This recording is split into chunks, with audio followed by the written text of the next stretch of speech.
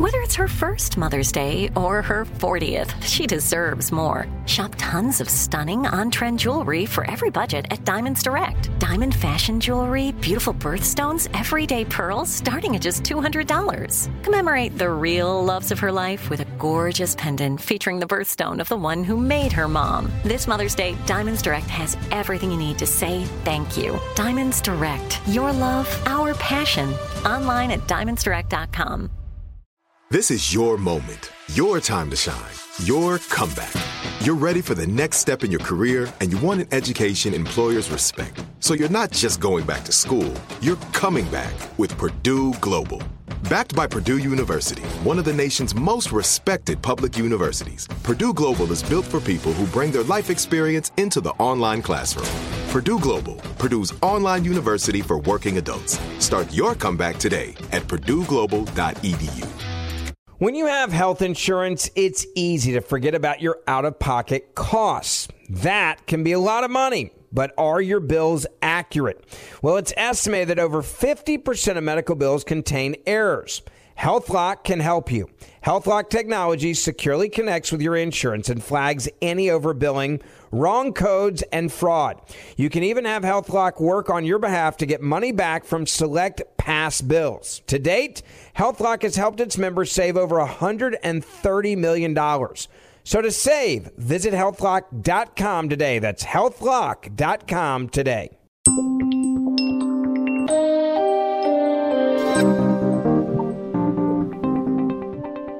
From The Recount, I'm Rena Ninan, and you're listening to The Recount Daily Pod.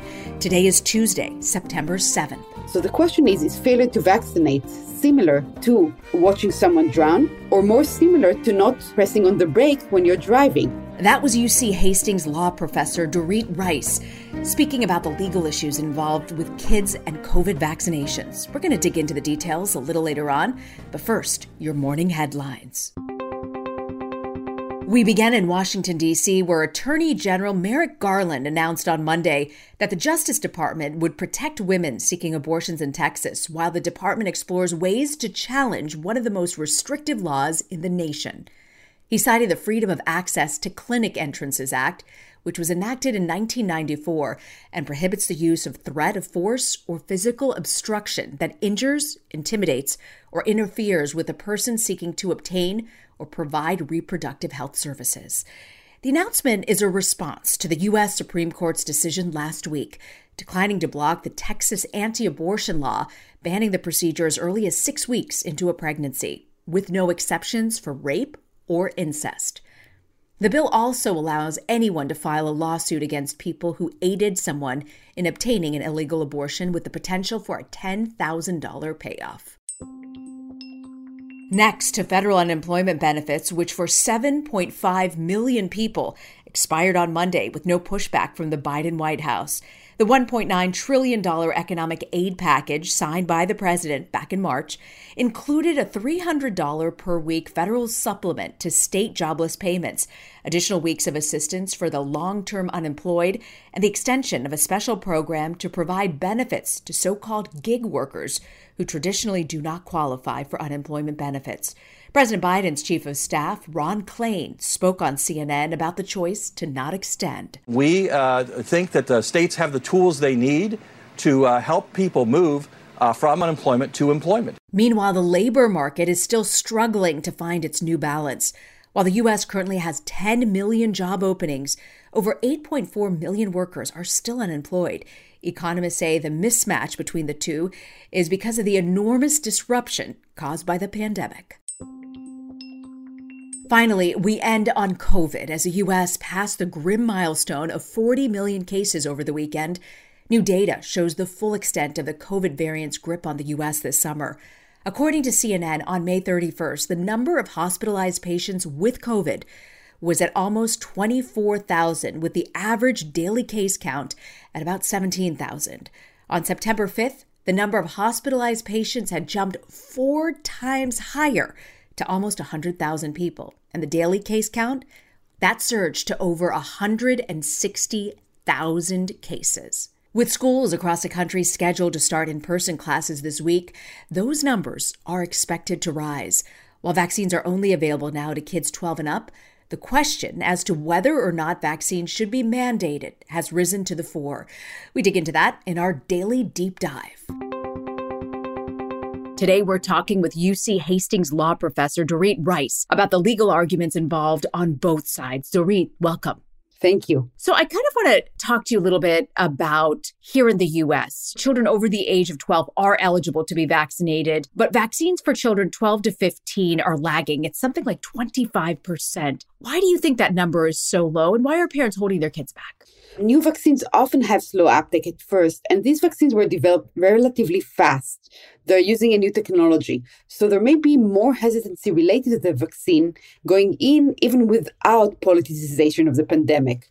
On top of that, the pandemic has been politicized, with some news outlets downplaying the severity of COVID, suggesting it's not as dangerous as presented, and repeating anti-vaccine points of misinformation.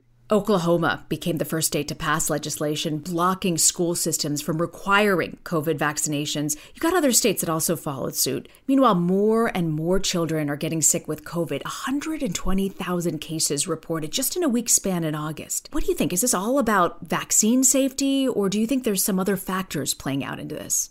I think it's about concerns about the vaccines, though I would point out that you can't mandate vaccine without legal action by the state. So, for example, the Oklahoma law is pretty meaningless because to add the vaccine to the required schedule, you would have to pass a law. In some places, access is also an issue. For some parents, if your state isn't offering paid leave to go get the vaccine, they can't take the time off work to get their children the vaccine, and access might play a role.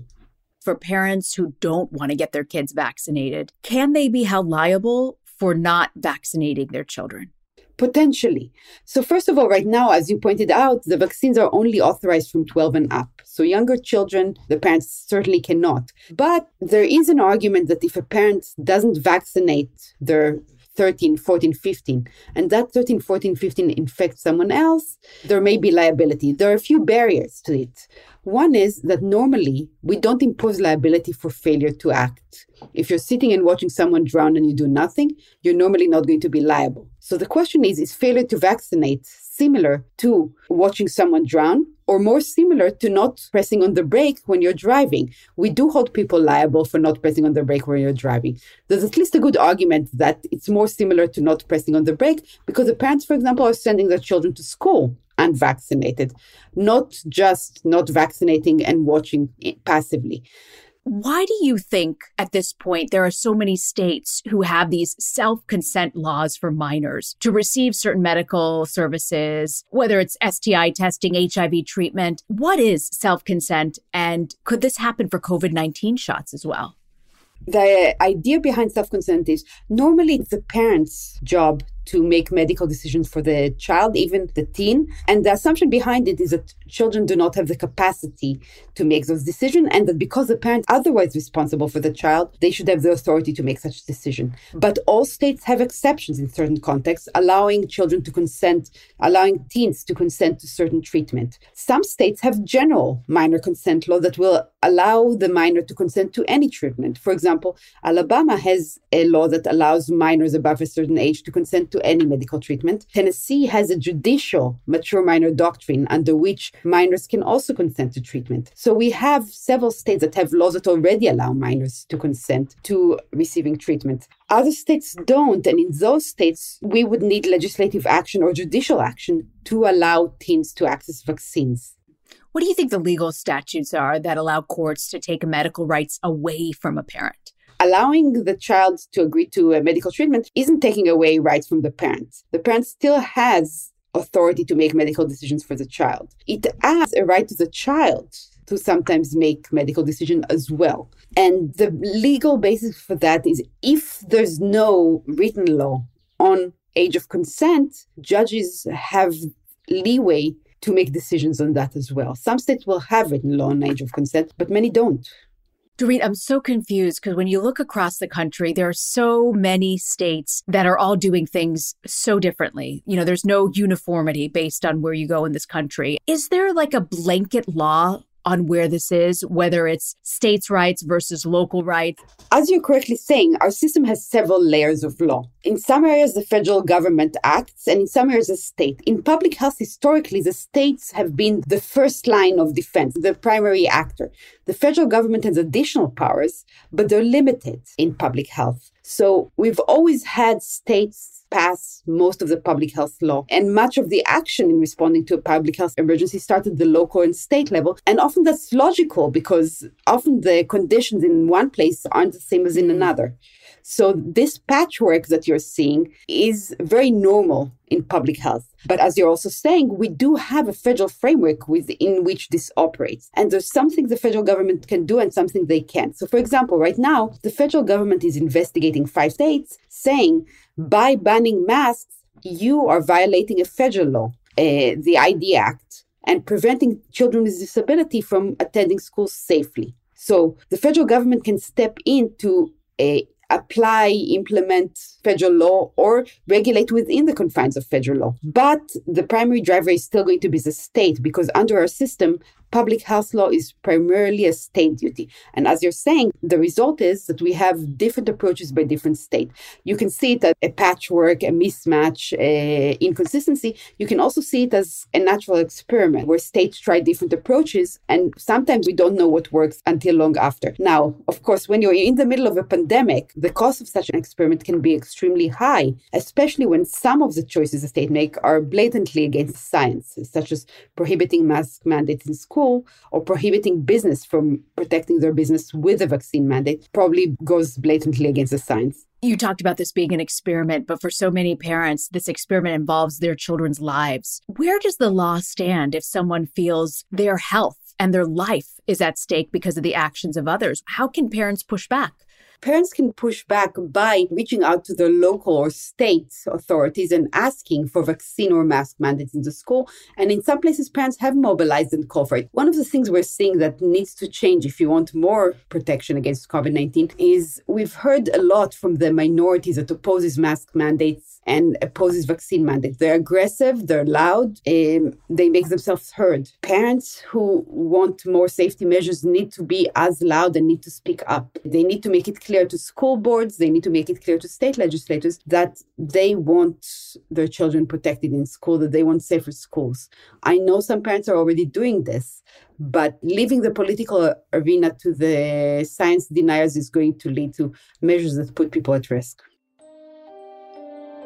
We've got to take a quick break, but we'll be back with Dorit Rice, UC Hastings law professor, on the Recount Daily Pod. Like many of us, you might think identity theft will never happen to you. But consider this. There's a new identity theft victim every 3 seconds in the U.S. That's over 15 million people by the end of this year, equal to the populations of New York, Los Angeles, and Chicago combined. Even worse, identity theft victims often don't even know they're victims. That's why LifeLock Identity Theft Protection alerts you to identity threats, even the ones that don't show up on a credit report, like data breaches, fraudulent bank transactions, loan and credit card applications, and crimes committed in your name. If your identity is stolen, your own dedicated LifeLock US-based restoration specialist will work to fix it. LifeLock protects you in ways that you simply can't on your own. Join now and save up to 25% your first year at LifeLock.com/iHeart. That's LifeLock.com/iHeart to save up to 25%. Identity theft protection starts here. This is it. Your moment. This is your time to make your comeback with Purdue Global. When you come back with a Purdue Global degree, you create opportunity for yourself, your family, and your future. It's a degree you can be proud of, a degree that employers will trust and respect. Purdue Global offers working adults like you over 175 flexible degree programs to meet your specific career goals. These include associate, bachelor's, master's, and doctoral degrees and certificates. Purdue Global degree programs range from nursing to business to communication and more. Whatever your interest, we have the degree that will move you forward. You have the knowledge, you have the experience. Now it's time to get credit for the work you've done and earn the recognition you deserve. with Purdue Global, Purdue's online university for working adults. You know you're worth it. We do too. So don't wait another second to get the degree that will take your career to the next level. Start your comeback today at purdueglobal.edu. If a new house is on your wish list in the next 5 years, grow your savings faster and experience your dreams with an Ohio Homebuyer Plus account from Kemba Financial Credit Union. A savings account specifically designed to save for a new home where you can earn 7% APY, a $500 matching bonus, and a $1,500 mortgage closing cost credit. Learn more at Kemba.org. Offer expires March 31st, 2025. APY equals annual percentage yield. Restrictions apply. NMLS 292230. Equal housing lender. Federally insured by NCUA. Welcome back to the Recount Daily Pod, a podcast from the Recount and iHeartRadio. I'm here with Dorit Rice, UC Hastings law professor, and we're talking about COVID vaccinations, children, and the law. Currently, all 50 states require measles, mumps, rubella vaccines for all children attending schools. There are very few exemptions on that. Are we likely to see a COVID vaccine requirement for children at the state level in the future? What are your thoughts on that? I think it depends which way the pandemic goes. Before we get to that, I hope we'll see some more teachers' mandates, because right now you can't mandate the vaccine for children for which it wasn't authorized, for children under 12. So we really are talking the 12 to 15 group for a mandate. And that's probably not enough to make a dramatic change. But we can make school dramatically safer by requiring the teachers be vaccinated and staff be vaccinated, by putting in place better ventilation, by putting in place masks. We may see vaccine mandates later. But it really depends which way the pandemic is going. And I'll tell you that on a very selfish level, I really hope we get this under control long before the vaccine is authorized for younger children. And we therefore won't need school mandates. How confident are you that'll happen, that it gets under control before? I'm not. You're not? I'm not. I'm seeing a lot of states not doing anything about it. And that's what gives you the most concern?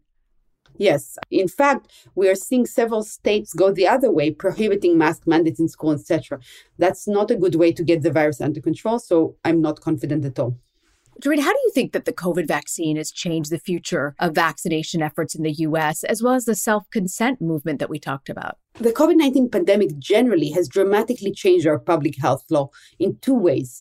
One way is by authorities pushing the boundaries on their powers to regulating the public health by putting in place stay-at-home orders, mask mandates, etc. And the other way is by the backlash, by having a much more organized movement opposing public health and a much stronger, aggressive fight against public health measures. Both of those are going to affect public health generally going forward and vaccine efforts, because we now have, on one hand, the state knowing that it can do more things, and we have an opposition that's increasingly well-organized, well-funded, and aggressive. You mentioned how sensitive this can be for some parents that feel a sense of responsibility, that they just aren't fully sold. They might not be anti-vaxxers. They might just be concerned about how this could affect their developing child. What would you say to them? First of all, I understand. It's a new vaccine, and I can completely understand the fear. But it's always a risk-benefit analysis. It's not a completely safe world for our kids, no matter what. We need to choose our risks, and the evidence is very strong that the risks of COVID-19 are dramatically higher than the risks of the vaccine.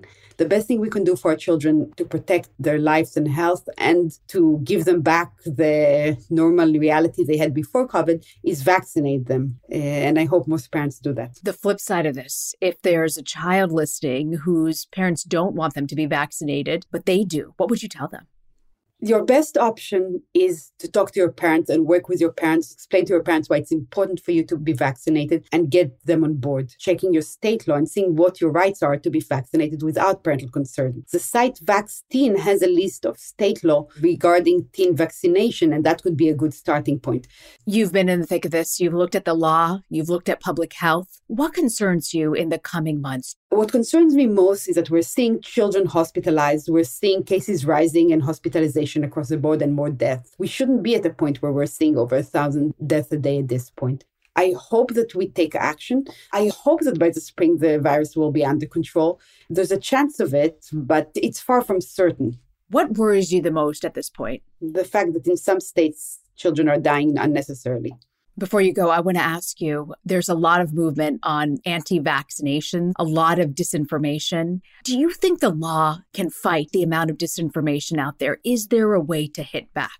So we need to be really careful in bringing the law to address misinformation and disinformation. The First Amendment is in place for a reason and has very limited ability to interfere directly and limit speech. The bar is very high for government interference in content of speech. It has to be done carefully. It has to be done narrowly to respect the First Amendment, but we can make it easier for individuals to sue when misinformation harms them. Dorit Rice, UC Hastings College Professor of Law. Dorit, thank you for your time and for explaining this to us. Thank you for having me. And now to the look ahead. Here's what else we're watching today. President Joe Biden will visit New York and New Jersey to survey the damage from Hurricane Ida. Both states have been declared major disasters, releasing federal aid through the Federal Emergency Management Agency. Flooding from the storm killed at least 45 people in the Northeast. Today is a UN Environmental Program's International Day of Clean Air for Blue Skies, with the theme of Healthy Air, Healthy Planet.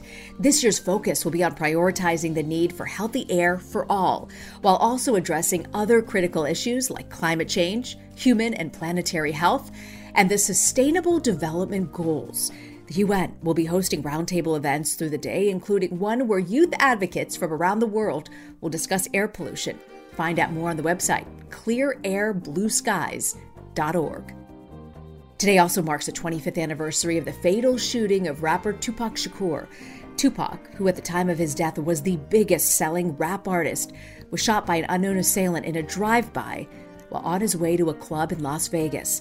Although no one has ever been charged, the murder is widely believed to be related to the so-called East Coast versus West Coast rap wars. Notorious B.I.G., also known as Biggie Smalls, was killed just 6 months later, and many believe the two murders were related. That shooter, also never identified. I'll see you back tomorrow morning.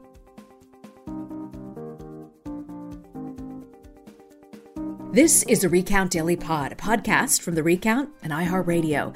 Our thanks to Dorit Rice for being on the show.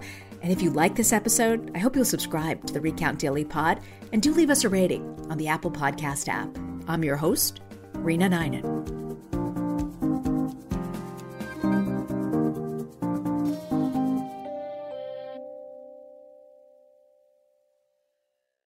If a new house is on your wish list in the next 5 years, grow your savings faster and experience your dreams with an Ohio Homebuyer Plus account from Kemba Financial Credit Union. A savings account specifically designed to save for a new home, where you can earn 7% APY, a $500 matching bonus, and a $1,500 mortgage closing cost credit. Learn more at Kemba.org. Offer expires March 31st, 2025. APY equals annual percentage yield. Restrictions apply. NMLS 292230. Equal housing lender. Federally insured by NCUA. Are you looking for the perfect move-in ready home this spring season? Now's the time to buy at Fisher Homes. For a limited time only, enjoy below-market interest rates starting at 5.375% APR, 6.139% APR. With these exclusive lower rates, you can save hundreds on a move-in ready home and start enjoying the benefits of homeownership even faster. Schedule your personal tour with one of our new home specialists at FisherHomes.com and make this spring the season you find your perfect home sweet home. Financing provided by Victory Mortgage, LLC, NMLS 461249, Equal Housing Lender.